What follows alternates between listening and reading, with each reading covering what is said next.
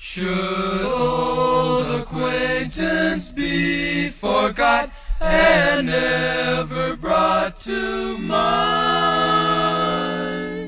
Should old acquaintance be forgot and days of old lang syne?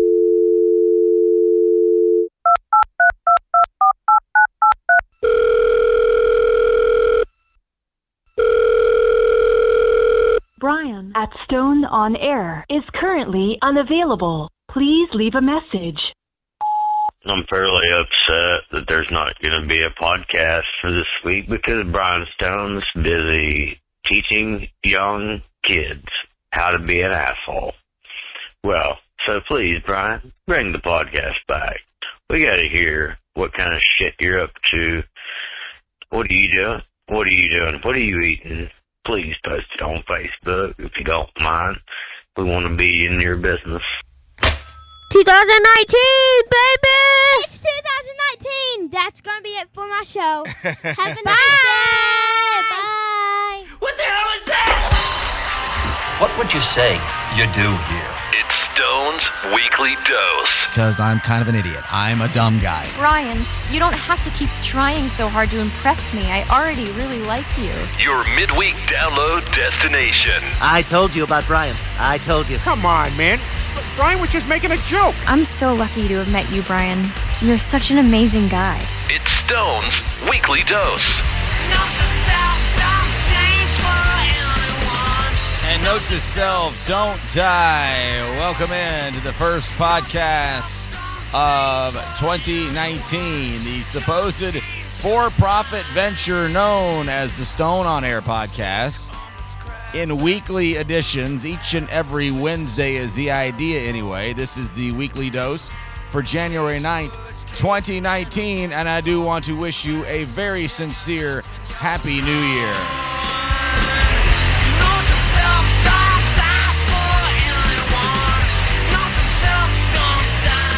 And it is, in fact, Happy New Year. I still find people, hear people, run in to people who are like, Happy New Year's!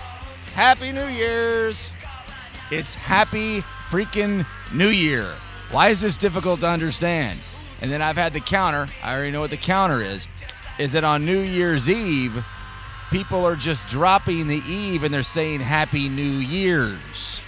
So on the 31st, when someone says Happy New Year's, that is technically fine, even though most people have not thought it out that thoroughly, right? I mean, they might be correct on a technicality.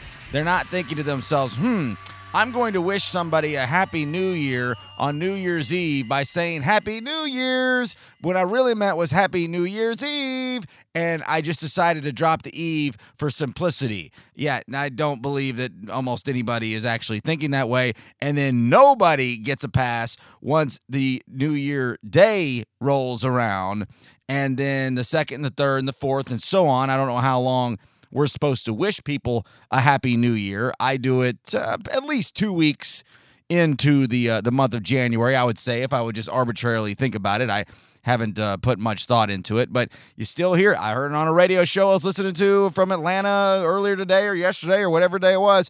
All right, Happy New Year's, guys. Good to talk to you. Happy New Year's doesn't make any damn sense. I am wishing you a Happy New Year. And when you talk to others or anybody out there wishing somebody a salutation, a hello, a nice gesture, it is Happy New Year, not Happy New Year's. All right, now that we've got that out of the way. So it has been 3 days. I'm all over the place. 3 days shy of a month since I've last done this podcast. It is the longest I've taken off since this became a standalone in roughly July of 16. Might have been closer to August 16 once it became a weekly thing, and might have even been closer to November towards the elections. I'm not entirely sure, but I have not gone this long without doing a show, and I initially was going to take the final 2 weeks off just because I needed it. I just needed a breather. I'm not trying to be that, oh, I'm so busy guy. Hey, I couldn't call you back because I'm so busy. I'm not trying to be that, even though, it's the holidays. And when you take the holidays seriously, like I did for the first time, meaning treat it more traditionally, like the average American walking around, it does become more stressful and more busy. And I'll talk a little bit more about that as this first segment goes. This is going to be a very anecdotal first segment. Really, the first two segments will. I'm going to touch on the shutdown, the border wall, a little bit in the third segment of the show. So this will be just a traditional layered out 3-segment show. Trump just spoke. I waited to do the show tonight until after Trump spoke at 9, and then Pulaski and Schumer talked shortly after that, and then now I'm getting going here at 9:41 at night on a Tuesday when I'd rather be in bed or getting ready for bed or laying on the couch or watching, Netflix or something or Big Bang Theory, whatever. But anyway, so where was I? So it's been a while since I did the show, and my goal was to do one on January 2nd. Is that right? The first was on a Tuesday. Yeah, and the second was on a Wednesday, except for I didn't do much on New Year's Eve. Matter of fact, I didn't do anything on New Year's Eve. I worked, and then I came home, and my girlfriend and her kids came by and did some traditional kind of stuff, played some games. They had a little hoverboard thing. We're playing around in the driveway, just kind of screwing around, listened to Panic in the Garage, live in Atlanta at the Fox Theater. Had a few drinks, had a few laughs. Had a little bit of a late couple more gift exchange. It was nice. It was nice. Very domesticated, as a matter of fact. A very chilled, domesticated kind of night. And we were all off on New Year's Day, and sometimes I'm not. Sometimes I've worked many New Year's days. And so I woke up at around 10:30 because there's kids in my house, that are scurrying around awake, and that's just not something I'm used to. So while it didn't necessarily wake me up, I heard, some noise in the background, so I jumped up to just be like, okay, well, there needs to be, an adult somewhere around here, especially since this is out of my comfort zone.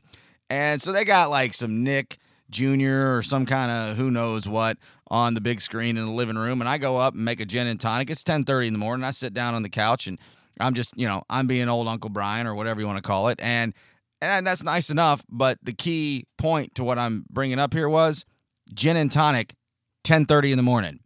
That pretty much seals where the rest of this day goes. Just pretty much slowly drink all day, eat some more, watch a little bit of ball games, lounge around on the couch. It's quite nice, except for once you look at the end of the day, I had drank my entire day away. So I didn't drink really New Year's Eve and have a big party then, but I had a nice long sloshed New Year's Day, and that was not going to bode well for putting out a podcast on January 2nd. So I decided to take an additional week off, and here you go. We are here. Thank you so much for your patience. Thank you so much, Crazy Clint, who called the Stone on Air Newsmaker line, 301-8080, 301-8080, 423-301-8080. I accidentally messed up and paid for another year of that damn online phone line. Call it, leave a voicemail. The chances are your voice will make it onto the show. If you don't want to do that, if that sounds awful to you, don't worry about it. But if you do, 423-301-8080. Let's see what else is going on here. So the holidays are over. The Christmas tree is still up. First time I've ever done a Christmas tree, and I still haven't taken the damn thing down. And I do want to say, though, overall, such an incredible overall 2.5 week stretch of the holiday. It was really nice. It was really, really, really nice. And this is almost like a Grinch, smile grows, whatever they say from the Dr. Seuss movie. All these years of hating on, especially the Christmas holiday. I love Thanksgiving, New Year's. I can take it or leave it depending on what's going on. But overall, the stretch of late November to the 1st of January this year was probably as good of a stretch of a holiday season that I have ever had in going on 39 years of existence. I need to get a little closure to the story that I gave you guys and gals about a month and a half ago about the Crackers show. The Crackers shirt. Like I said, I'm as unprepared as I've been in forever because I'm just so out of the loop on doing this. But the Cracker shirt, the band Cracker, and the girl from California who reached out to me to try to buy mine because she found it scouring the planet to buy for her boyfriend for Christmas. I'll assume you've already heard that story. If you haven't heard that story, you'll have to go back and listen to the past episode. It was in November at some point, and then this will be the closer on that here in the first segment. I'm going to run through some of the gifts I got. I thought that was a good portion of the fun of the holiday was not just giving a couple of crappy gifts and a couple of bottles of booze and then going home and being done with it. Actually having some real gift exchange was a lot of fun. And real quick, it was just the other week at JJ's Bohemia. This was wild. This was incredible.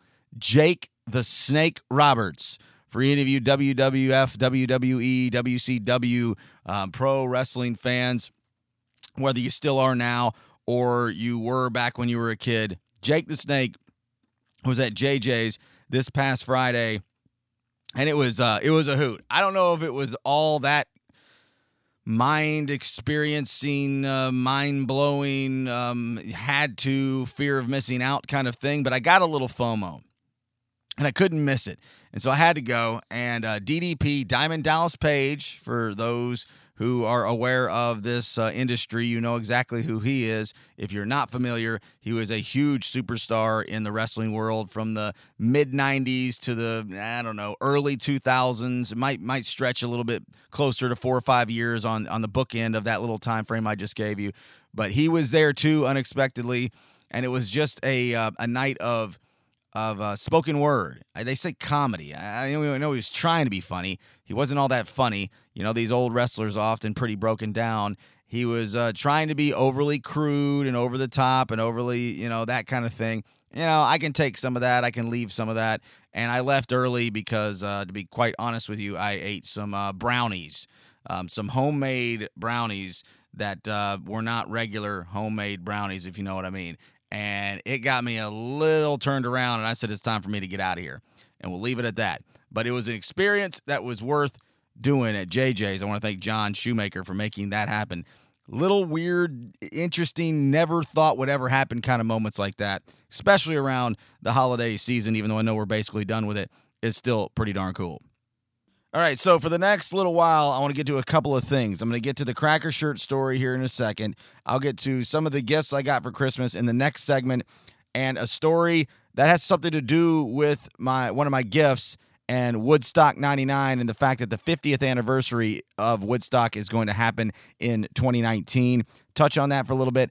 And I want to piggyback that onto the Bonnaroo lineup announcement that came out on the 8th. Right? Yes, Tuesday morning, this being the 9th, the Weekly Dose, the Stone on Air podcast. I'm not going to go into depth on a lot of it, but I do want to touch on some of the things that I do and don't like about it. We'll do that in the second segment. And then the final segment of the show, I'm going to talk about lying and what people do and don't care about, and this entire mess of the shutdown, which isn't really as big a mess as everybody acts like it is, and this border security situation that luckily Donald Trump on Tuesday night did not call it an emergency. I was afraid he was going to do that because he does love to drill on fear because it makes the job simple. He still did some of that.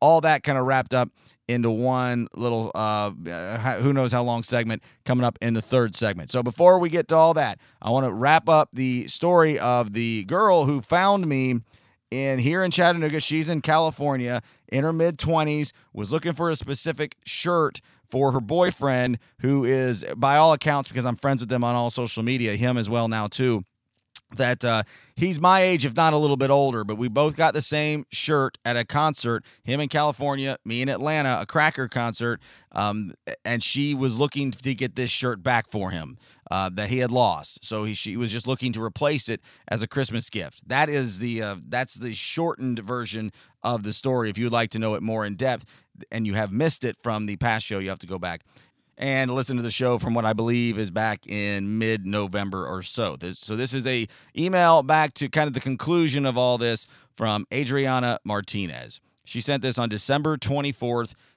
at 1:52 p.m., so Christmas Eve. It says, "Hey there, hope you are well. Just wanted to give you a quick update.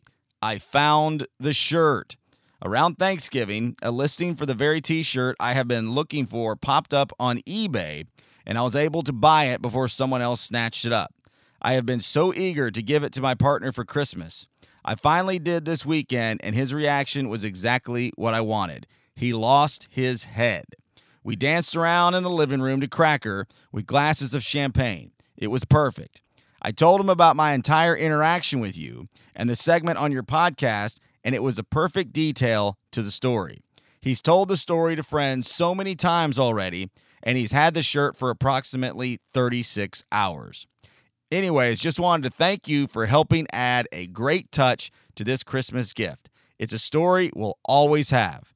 Wishing you a Merry Christmas. And I had a friend of mine who said, that's a great story, before he even knew this portion of it, and you should try to get both of them on the show to talk about it more.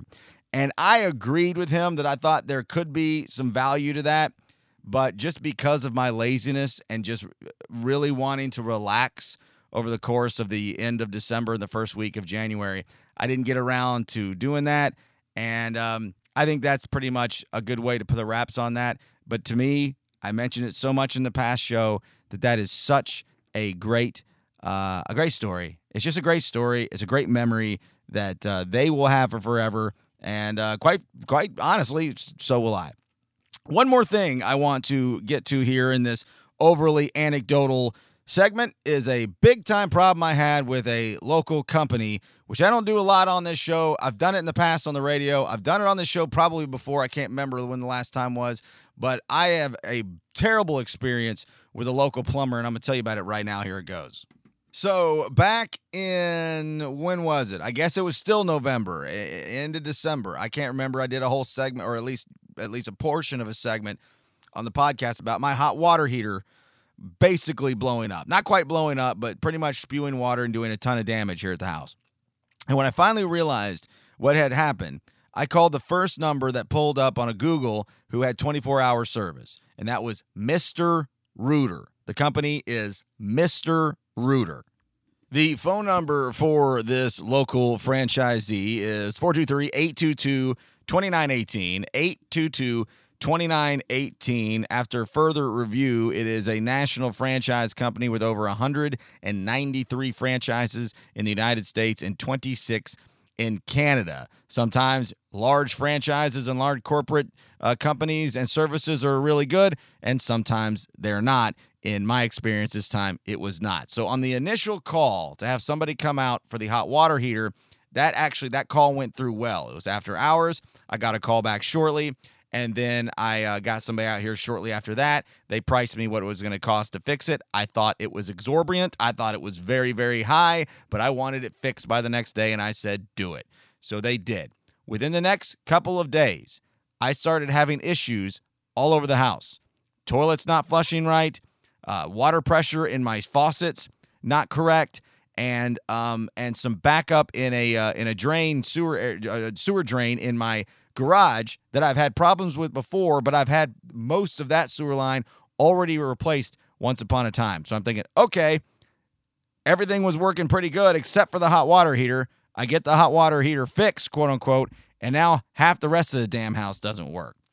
So I call their after hours when I'm having terrible water pressure issues through all my faucets, sinks, showers, all of them, every single one.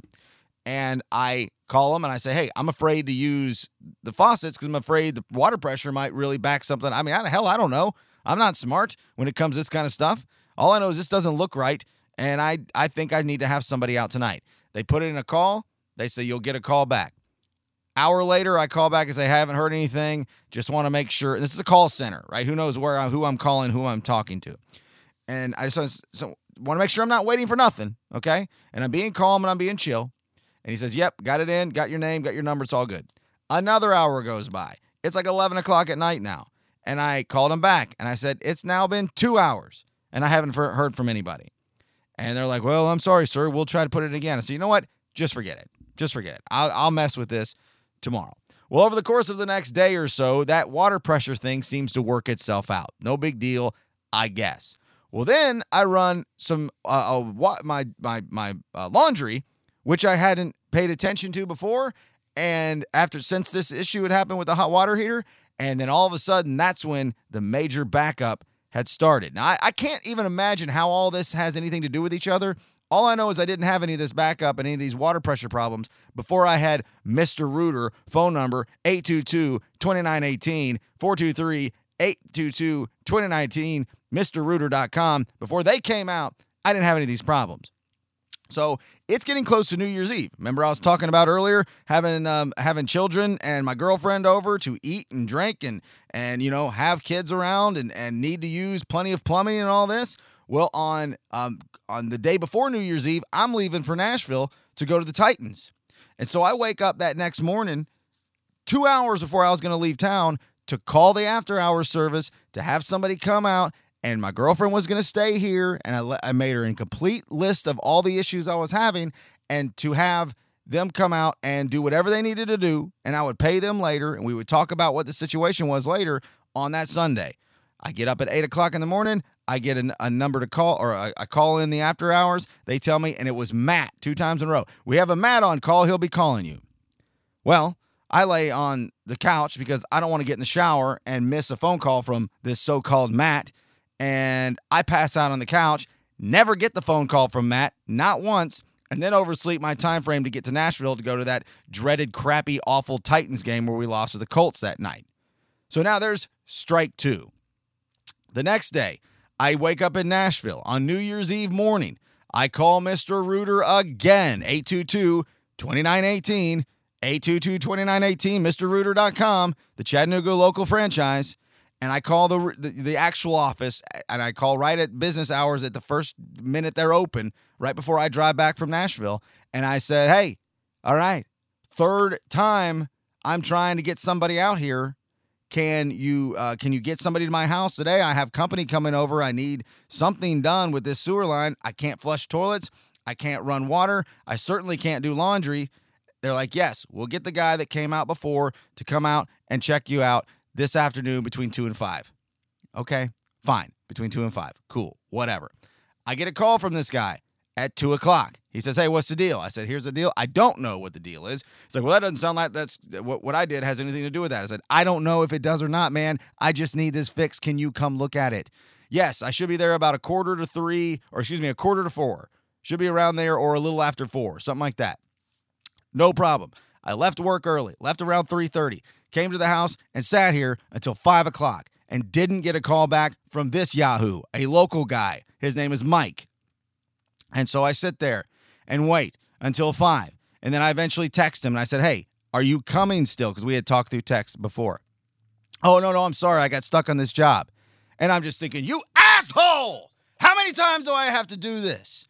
New Year's Eve, they're coming over in like 3 hours. I got plumbing that doesn't work. What the hell? I got backups in area which luckily didn't create major water damage because of the way the tub and the old the drain is. The tub caught the drain. Caught the backup. But had that just been a drain in the floor, I'd had a flooded ass kitchen and bathroom. They don't know that. I just don't understand why I can't get somebody to effing call me back. So 5 o'clock hits, they go straight right back to their answering service. I call back to Mr. Rooter, 822-2918, MrRooter.com. And I said, hey, your guy didn't show up. And I just told him, forget it. When he said, I can't do it. Can we do it later in the week? I was like, no, forget it. Forget it. I need it done now. Just go away. And I called and I got their answering service again. And I said, and I told them, I'm very frustrated, but I'm going to try not to take this out on you. I just want to say I am having a disastrous time with communication here, and I need something done tonight. I don't feel like it's going to get done, but I have to call somebody. And he was like, well, I've got Matt. I said, oh, hey, good old Matt. Good old Matt. I already heard Matt was calling me when you guys screwed me over on Sunday. This is now, I guess this is now Monday afternoon. He's like, well, I'm sorry, sir. I don't know. I could just put in a call, after hours call to Matt. I said, you know what? I don't think I'm going to hear from Matt, but I'm going to go ahead and tell you to put that service call in to Matt at Mr. Rooter, 822-2918, and see if Matt happens to call me back. And when he does, I'm going to tell him, thanks, but no thanks. I didn't say all those exact words. And when the night went along, guess what happened? Matt from Mr. Rooter, 423-822-2918, just like Mike from Mr. Rooter, never called back. It's baffling. Baffling. And so many times over the years when I've had simple services done, I've had a lot of bad experiences. And maybe that's trying to cut corners and do things, on the cheap and not pay for the good service. I think that might be part of it. I paid a shitload for this hot water heater installment. A lot. Way more than I think I should have. So on that New Year's interaction with the local guy, Mike, the one who installed the hot water heater, I text him at 4:58 on the New Year's Eve. Still able to make it out here? He responded, I'm stuck on job. Is there any way we can do this Wednesday? I'm going to be here a while. Now, this is the guy that 3 hours prior told me he'd be there at 4 o'clock. After I told him I have backup sewer lines and people coming over to my house that night. And after I'd made the scheduled appointment that morning. My next response was just simply, I'll call someone else. He said, sorry, man. I hope you get it handled. About an hour later, Brian, I'm sorry I couldn't come today, but I can Wednesday, and you can pick time, and I would be happy to throw you a 50 off coupon. The next day, I said, thanks, but I'm done with this. I'm going to let everybody know about it. He then responded a very long-winded text. Really, Brian, don't forget that the water heater I put in was late night and how I had to wait for you after I was done. That's not true. He didn't have to wait. He did wait, but he certainly didn't have to. And the first night when I came at no charge to give you an estimate, so when you try and trash our name, remember how we catered to your needs and worked around your schedule. This is a time when even us as plumbers have to make time to spend with our families, and I'm sorry we couldn't make it out when you wanted, but I honestly don't think that deserves you trying to trash our company, especially when I let you know at the beginning we couldn't make it, but would throw you a $50 coupon when I could come out. Here, let's dissect the lies. Especially when I told you at the beginning we couldn't make it. No, you didn't. You told me you couldn't make it when I texted you at 5 o'clock. Jackass, come on, man. Stop making it worse. Just walk away. You didn't have to text this back. Let's see. What else did he say that was bullshit? Oh, when I first came out, there was no charge to give you an estimate. Bullshit. There was a $50 charge to give me an estimate. So enough. Just stop it and do not use Mr. Rooter. What's the next thing I put? Just 2 more. I said, I'm done with this relationship, and I'm going to tell anybody who wants to listen. Happy New Year. He said, your choice and good luck, but please advise me to what exactly you're so mad about. Of course, you're spelled wrong, so that I can change and possibly prevent this from happening again. I never responded. Mr. Rooter, local franchisee, 423-822-2918. Their on-call guy, Matt, never calls you back, and they're did a decent job, at least I think, on the front end. Mike also doesn't call back and then lies when he texts you back. It's not a good company. It's not a good place to do your plumbing and drain cleaning and any kind of services that they offer. Mr. Rooter, 193 franchises across the country. Maybe some of them are good. The one here locally in Chattanooga sucks. Mr. Rooter, 822-2918 on the way out here with Death Cab for Cutie. I'll tell you about the Woodstock 99 and the gift I got that has something to do with that, and we'll look at the Bonnaroo lineup coming up next. And I wonder where you are tonight. If the one you're with was a compromise, so we're walking lines in parallel that will never meet. More of Stone on Air coming up. I'll go ahead and make sure you get another copy of that memo. At StoneOnAir.com. Stage will be open all night. Try to take care of yourself. Be careful when you drive home. Thank you for coming. Good night. Calm down. We don't want anybody to get hurt. It's a delayed hour. Non-fire, as you can see, it's not part of the show. It really is a problem. The crowds are blowing up CO2 tanks from the tractor trailers. They got troops in there with riot gear. They're forcing everybody out. Mass chaos. Mass chaos. So the fire department's going to have to come in with a fire truck to put the fire out. Everybody. At the Woodstock 99 concert in central New York, what was supposed to be 3 days of peace, love, and music ended in a night of looting and arson. Susan Arbetter from member station WAMC in Albany reports. No one knows what sparked the riots, but some concertgoers attributed it to the high cost of food and water at the event. The fires were put out this morning, and most festival goers had left the site by 9 a.m., but the Woodstock name may have sustained lasting damage. At a news conference today, concert promoters and local leaders expressed outrage at the rioters. Tentative plans to host another Woodstock concert in Europe may have to be put on hold. For NPR News, I'm Susan Arbetter in Albany, New York. Welcome back to the show.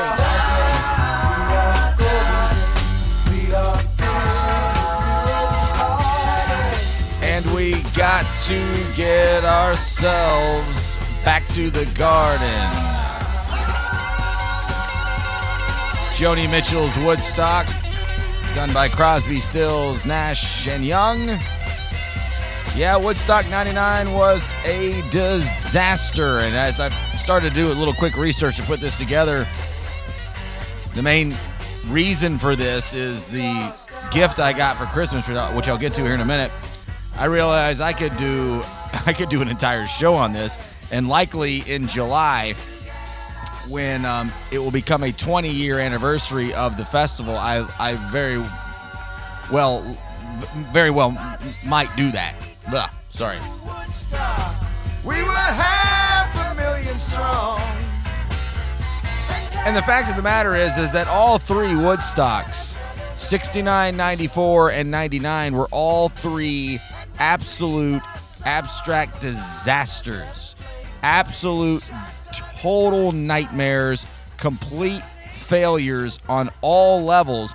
The only one that might have come close to not being as bad as the others would be the 94 year, but I can't speak to that. I was 14 and wasn't there. I watched it on pay-per-view or MTV, or I'm not sure how that was fed through back then. It looked like an absolute blast because to me, I was always mesmerized by the Woodstock aura, the lore that came from the original festival, which the reason it got such it was so looked on with such revisionist history, even at an early time when it was just not that far removed, was basically because of the Oscar award-winning documentary that was filmed during it. Michael Lang is the name of the most prominent and most easily recognizable organizers, promoters of all three. Of the first, second, and third. He was like 21 or something like that in 69, and then he was ahead of of everything in 94, and he was right there in the middle of all of everything in 1999. Michael Lang was, I mean, you see him on the Woodstock documentary. He's high as a kite. He is so high on LSD and whatever drugs he got, while the walls psychologically, figuratively, and literally came down around him. He's lucky he wasn't sued. He's lucky him and his investors didn't go bankrupt and be put in jail because of such a poorly planned and terribly executed public event. And basically because of that documentary and the way that it created this fictional reality of what Woodstock was, peace and love. No, man. Yeah, there was some of that too, but it was chaos. And in 1994, there was a lot of that as well. A lot of that had to do with weather more than anything else. But in 1999, Woodstock came back around for the 30th anniversary, and it was my time to be able to live this kind of thing. I've always been fascinated by the festival culture, which I'll get into the Bonnaroo announcement from the lineup from Tuesday here before I wrap up this segment. And that's where all that began with me in the early 90s and the mid 90s and the Woodstock aura and mystique. And so I had to go to Woodstock 99. I just turned 19, and nobody was going to stop me. If I remember right, I'm only going on memory. I think tickets were like $125, which was a shitload of money at that point for me. But I don't think that was unreasonable looking back on it that way. I'm not sure. That's not the point of this right now. But I looked at the lineup a little while ago before I put this together, and it really was loaded up on Friday. Oleander, Moe, Buck Cherry was huge. Again, remember, this was a different time, 20 years ago. Insane Clown Posse, George Clinton, James Brown, G-Love, Jamiroquai, Live, Sheryl Crow, DMX, Offspring, Korn, Bush. I saw all three of those in a row, Offspring, Korn, and Bush. There was Guster, Bruce Hornsby, Everclear, Ice Cube, Mickey Hart and Planet Drum, which I saw, The Chemical Brothers, Tragically Hip, Kid Rock, Wyclef Jean, Counting Crows, Dave Matthews Band, Alanis Morissette, Limp Bizkit, Rage Against the Machine, Metallica, Mike Ness, Our Lady Peace, Seven Dust, Collective Soul, Godsmack, Megadeth, the Brian Seltzer Orchestra, Willie Nelson, Elvis Costello, Everlast, Jewel, Creed featuring Robbie Krieger from The Doors, Red Hot Chili Peppers were the final act. And in the end, for a long story short, people were being molested. Women primarily, people were being assaulted. There was looting. There was fires. There was arson. There was vandalism. It was a disaster. It was just a total, complete disaster. But being 19 years old and being in an era where there are no cell phones. We had one cell phone that was sent with us amongst 2 cars worth of people so we could contact somebody in the case of an emergency. And it was surely dead at that point. So it's not like, hey, I'm over here at the East Stage seeing a bunch of crazy stuff. What are you seeing over there, bro? None of that happened. You go back to your campsite. If you're lucky, you're still getting along with everybody you're with, and you go from there.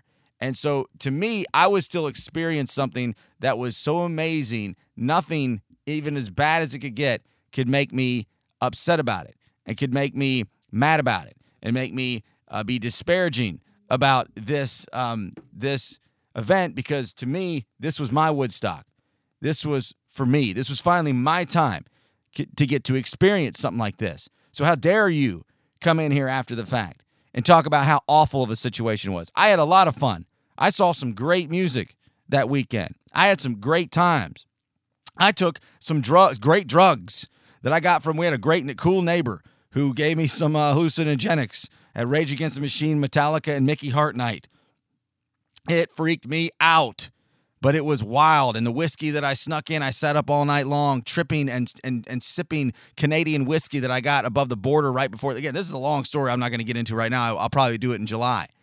And just sat there and just thinking about the world and myself and my life at 19. I was fascinated by what I saw. But I couldn't see how bad it was around me because I was only able to experience what was right in front of me. And that's the way the world used to work, especially in 69, certainly in 89, 94, 99. It was beginning to become more electronic and that kind of communication. And then obviously we know where we're at over the last 20 years. I didn't want to hear bad mouthing about my festival. Well, as I got back, I called Jeff Styles over Talk Radio, talked to him on the air about it. That's when I first started getting interested in getting on the radio.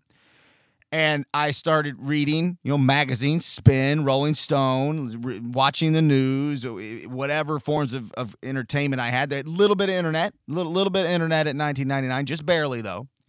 And there was this big article in Spin, and I was so furious when I read this write-up on Woodstock 99 that I wrote a letter to the editor. And for the tail end of the year, the wrap-up from Spin they issued January 2000.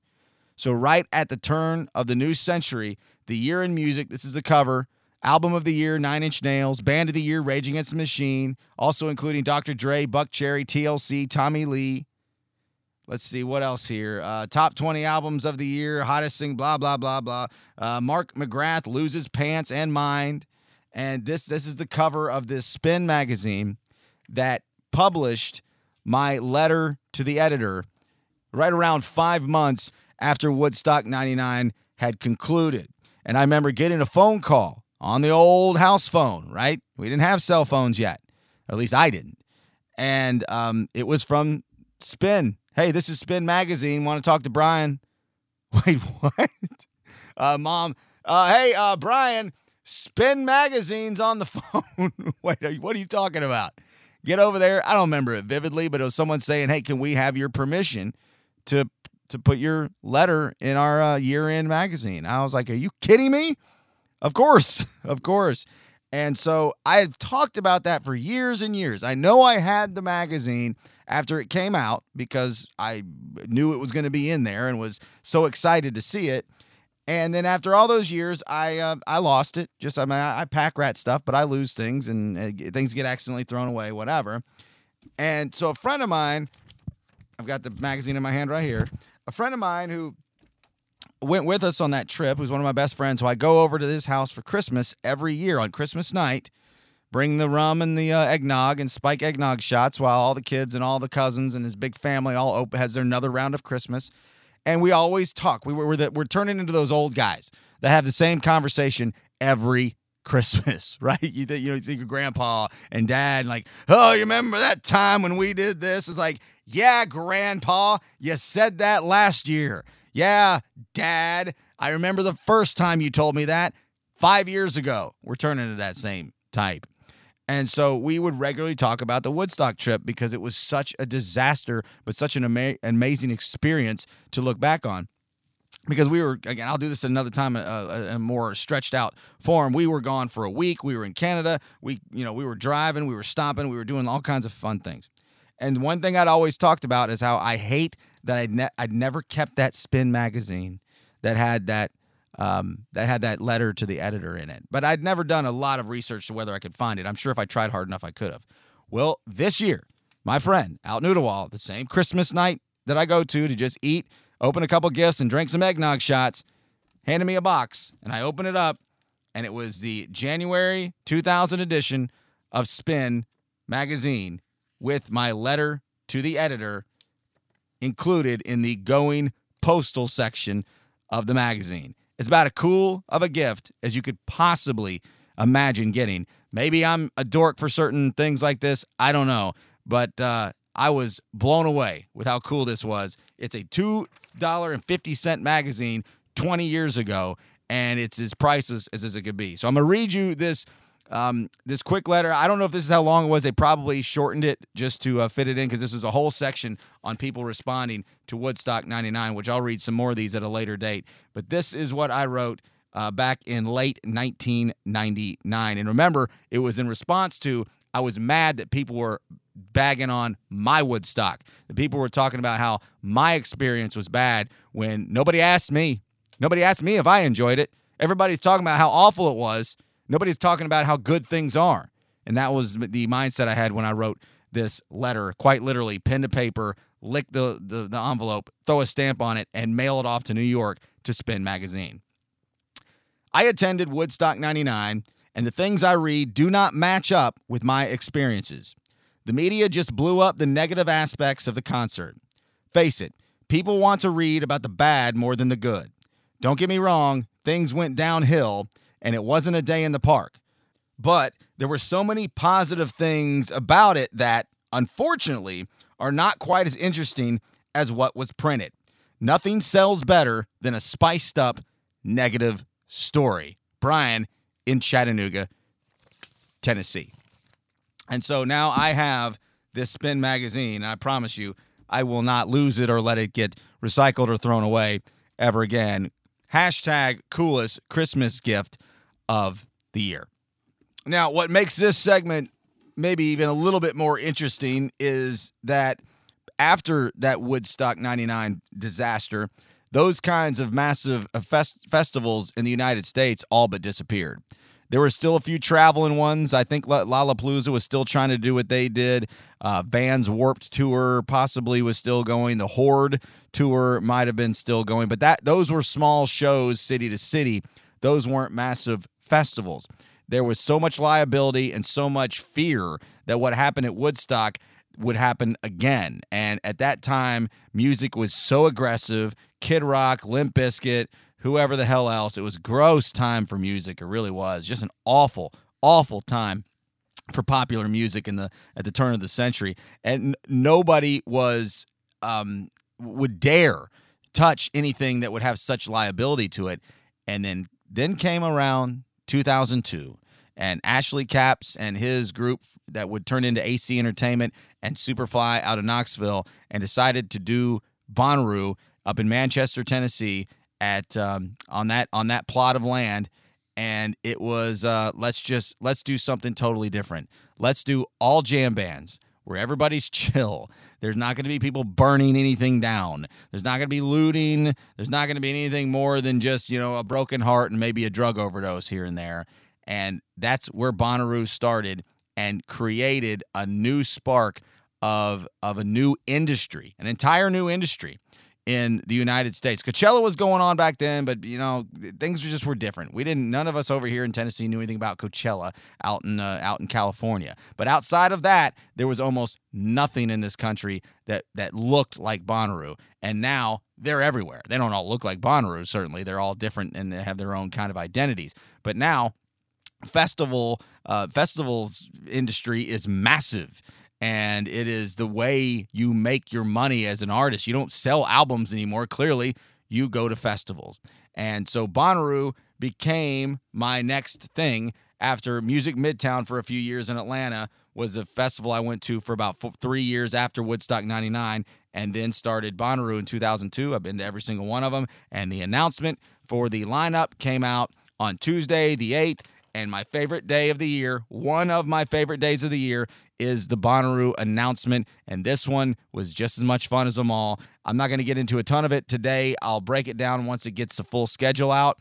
But overall, I'm happy with it. I think there's a lot of really, really good music on this lineup. Of course, I don't care if Eddie Vedder was just reading the phone book to me on the main stage at Bonnaroo, or that's a bad example. Let's say Trey from Fish reads the phone book on the main stage. I'm still going to have an incredible experience because that's what Bonnaroo is, an absolute experience. It's not just this event. It's not just this thing you go to catch a show or to catch a flick or to grab a drink or to do a drug. It's a place you go to experience a weekend, to experience people, to experience other people's experiences. It is quite an almost out-of-body kind of thing. I know I'm sounding a little douchey here, but I'm totally serious. I don't use the word magical in much. That weekend is magical to me, and it is. I wouldn't know what to do with my life if I didn't have that 4.5 to 5 day stretch every June. So we'll look at the lineup here real quick. And for the first time, they've done it differently. Usually they announce just a full poster. You've seen the concert poster. The names are big at the top, and then they get smaller and smaller as it goes down. And then later on, most all festivals do this. It's almost like that the next thing, the next hype move is to give you the daily schedule. This year, they started off with the daily schedule, which I think is, I don't know why. We just, me and my Camp Nut Butter friends and regulars talked about this the night that it was, or we got in advance the night before, and we couldn't figure out why they did it, but we certainly were glad that they did. Thursday is always the opener with a bunch of stuff nobody's ever heard of. Friday night, June 14th, Fish, the Avett Brothers, Courtney Barnett, who I'm absolutely in love with, AJR, who annoys me a little bit but are very good, Beach House is solid, Catfish and the Bottlemen is actually a name of a real band who have a few songs I am somewhat familiar with. Grizz is a super popular EDM band, and he or they or whoever they are is also doing a super jam that night. Couldn't pay me to do that, but I think a lot of people are excited about that. And another one of the headliners, Childish Gambino, who I've only heard of in the last year or so. I'm very excited to see what his show will be like, especially now that he's mainstream. He's been to the farm many times, but most people didn't know who he was, including me. On Saturday, the main headliner at the top of the list, Post Malone. I wouldn't know Post Malone if he walked in this garage right now as I recorded this podcast and said, "Hey, man, you got an extra mic? I'd like to be on your podcast. My name's Post Malone." I'd say, "Post Malone, I don't know who the hell you are, and you need to get out of my house, bro." Anyway, he is the Saturday night headliner. Saturday's pretty loaded. Then Odessa, Hozier, Casey Musgraves, The National, which I'm not a huge fan of. I do love Casey Musgraves. Joe Russo's Almost Dead, basically the most well-known Grateful Dead cover band in the country. John Prine, Jim James from My Morning Jacket with a full band, which will be fantastic. Shovels and Rope, always fun. Bishop Briggs, up-and-coming artist. We play on Alt 98.7. She seems to be pretty good. And the record company, I can take them or leave them, but if I happen to be in earshot, I would stop by. And that brings me now to Sunday, which at the top of the list is Fish, again, 2 sets. So effectively here we have Fish doing 3 shows in one weekend. 1 on Friday and 2 on Sunday. I don't know why that's necessary. I don't know why they're doing that. It almost feels like they had a headliner fall apart on them, so they just added Fish again. Fish is fine. I love a lot of their music. I got no use for them 3 times in one weekend, but that's fine. The Lumineers, big time fan. Most anybody who likes that kind of music loves them. I've never seen them. That'll be fun. Cardi B. Everybody's going off and crazy about this person. I don't know anything about her, I guess it is. She's on the list here. Brandi Carlile will be nice. Walk the Moon, I can take or leave. King Princess. Lil Dicky. If you've ever heard of Lil Dicky, check him out. That's fun. Trampled by Turtles if I happen to be bored. Wood Brothers if I'm in the area. 2 Feet if I happen to have a couple of extra minutes and haven't left already. Bonnaroo 2019 is June 13th through 16th. And really the biggest thing I'm most excited about is Courtney Barnett on Friday. And just the overall experience of Bonnaroo. I cannot wait for June. Speaking of which, this is Courtney Barnett on the way out. Coming up next, so Trump is trying to scare people. Democrats are trying to scare people. Your neighbor's trying to scare people. Big business is trying to scare people, or if not that, at least manipulate people. This entire basis of the capitalistic society of America is based on trickery and foolery and deceit. So it's not really all that surprising what's going on here. And is it fake outrage that anybody cares about this government shutdown? Spoiler alert, yes. I'll get to all that, plus more, coming up next.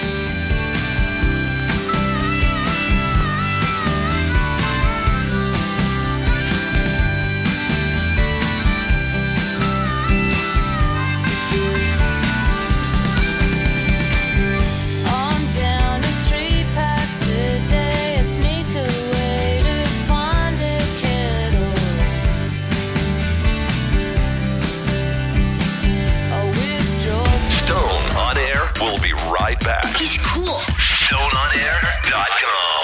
I'm very proud of doing what I'm doing. I don't call it a shutdown. I call it doing what you have to do for the benefit and for the safety of our country. You can call it whatever you want. You can call it the Schumer or the Pelosi or the Trump shutdown. Doesn't make any difference to me. Just words. I just don't understand why the president has staked this ground out, said I will not give. That doesn't make any sense. But I will also tell you this. People in the country are concerned about border security. Down with disease, 3 weeks in my bed, trying to stop these demons that keep dancing in my head. Welcome back to the Stone on Air podcast. It is the weekly dose for January 9th, the first show of the new year. This is Down with Disease from Fish, playing 3 sets over 2 nights at Bonnaroo 2019. Cannot wait for June.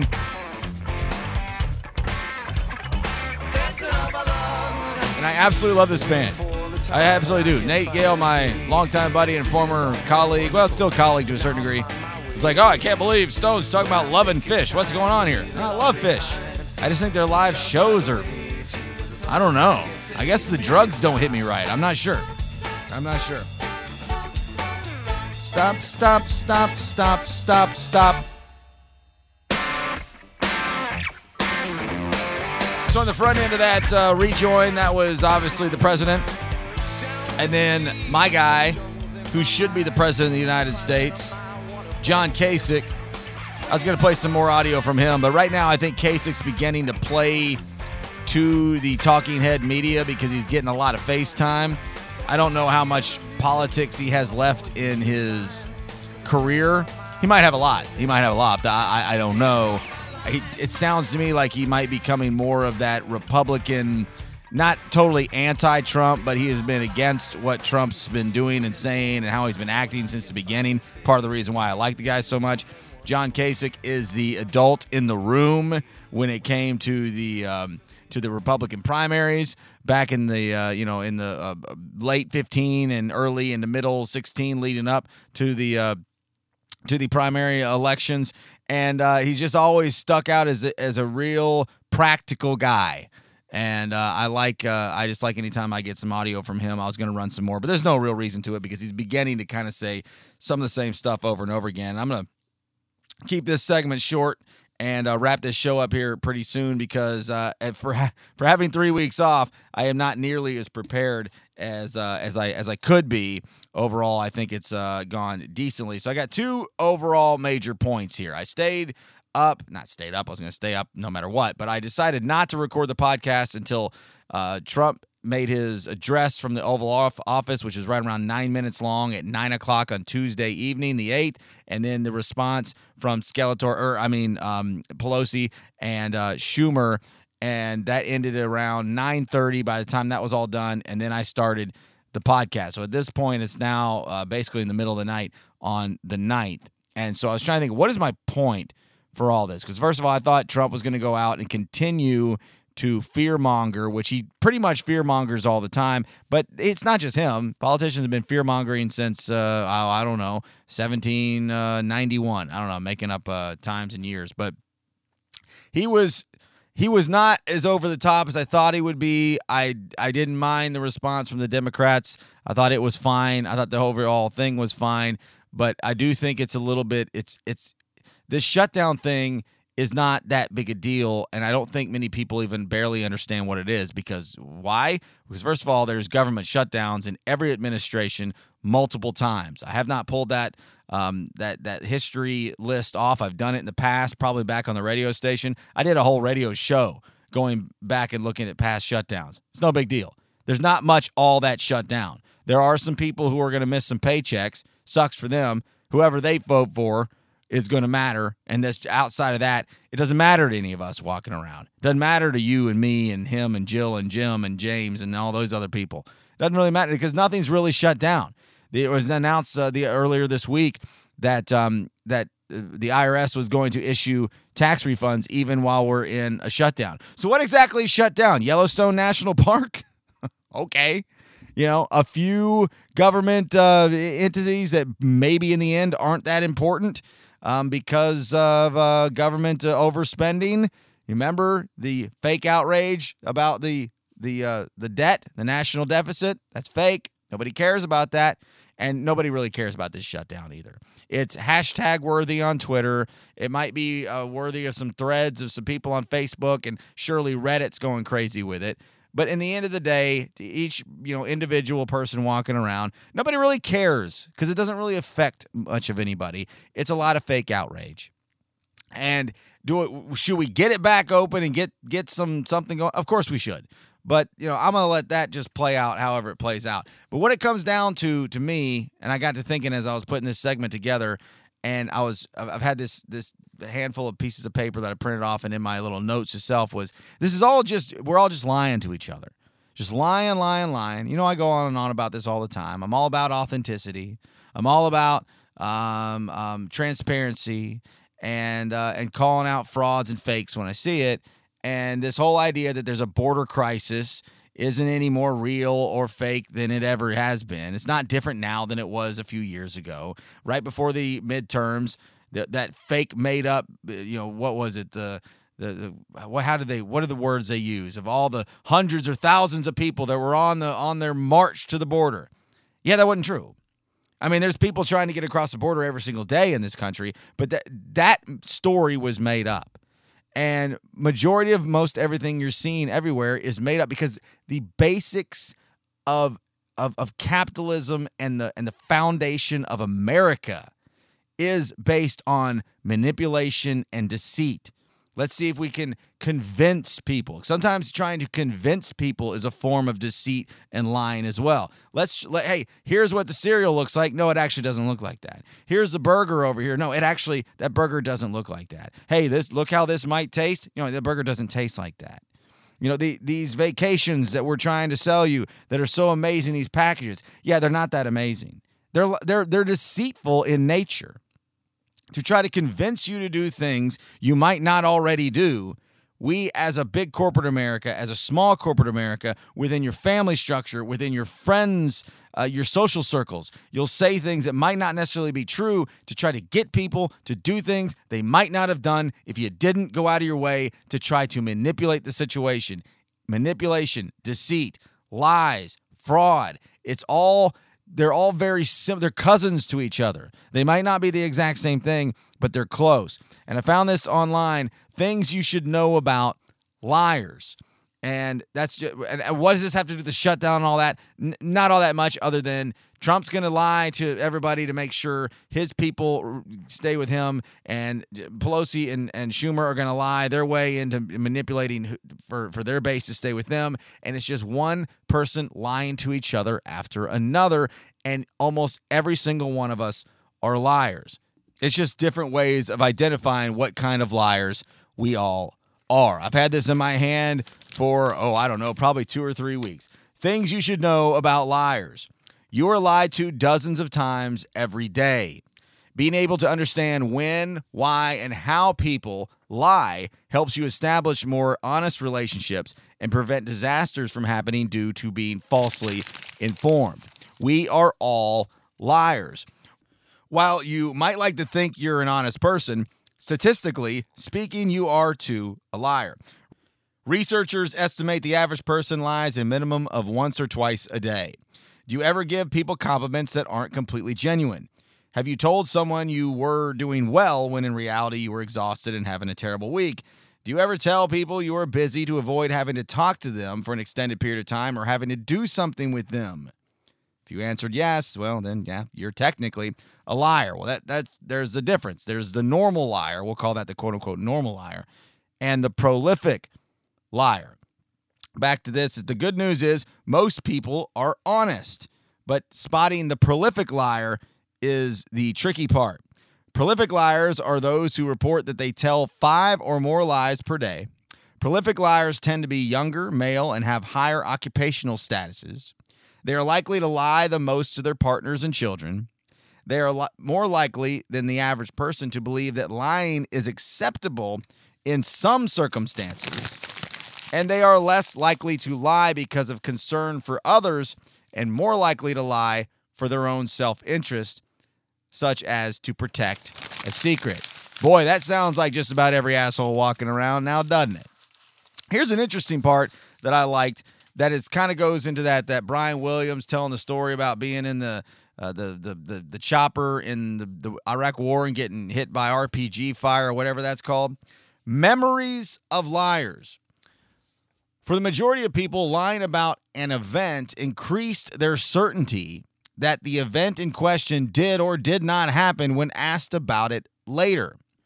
Participants in this study appeared to have had their memories altered by their lies because they reported believing their lies were actually true.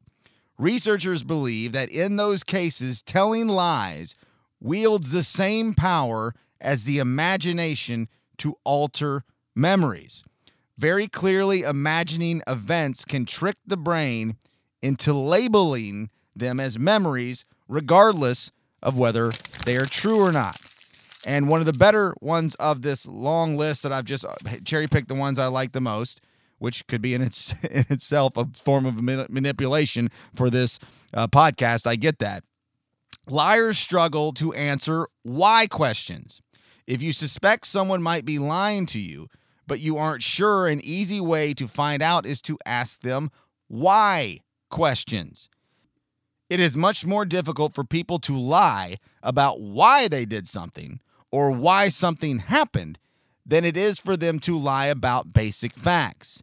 If someone struggles to explain their intentions, it's a major red flag that they are lying. And that goes back to the quote that I stole from Jeff Styles that I used as a song lyric, a song name when I used to play guitar all the time was, "The truth is easy to remember." If you can't remember the truth, that's because you're probably not telling the truth. And what does all this have to do with the beginning of this segment? If Trump tells his base, the people who believe everything he says, enough that there's a state of emergency, that there is a border crisis, if he says it enough, it'll become fact to not only the people listening, but it's become fact to himself. Because you've created a memory based on the way that you conduct yourself and how you do or don't communicate. Same thing with the other side, Pelosi and Schumer. If the left says enough times that the wall is not effective, and all this research shows that it's not, except not one of us out here assholes have any access. Well, we have access, but we don't go get the access to the information, the sources that tell us that this border wall is not necessary. But we're told it enough, and then we tell it enough again.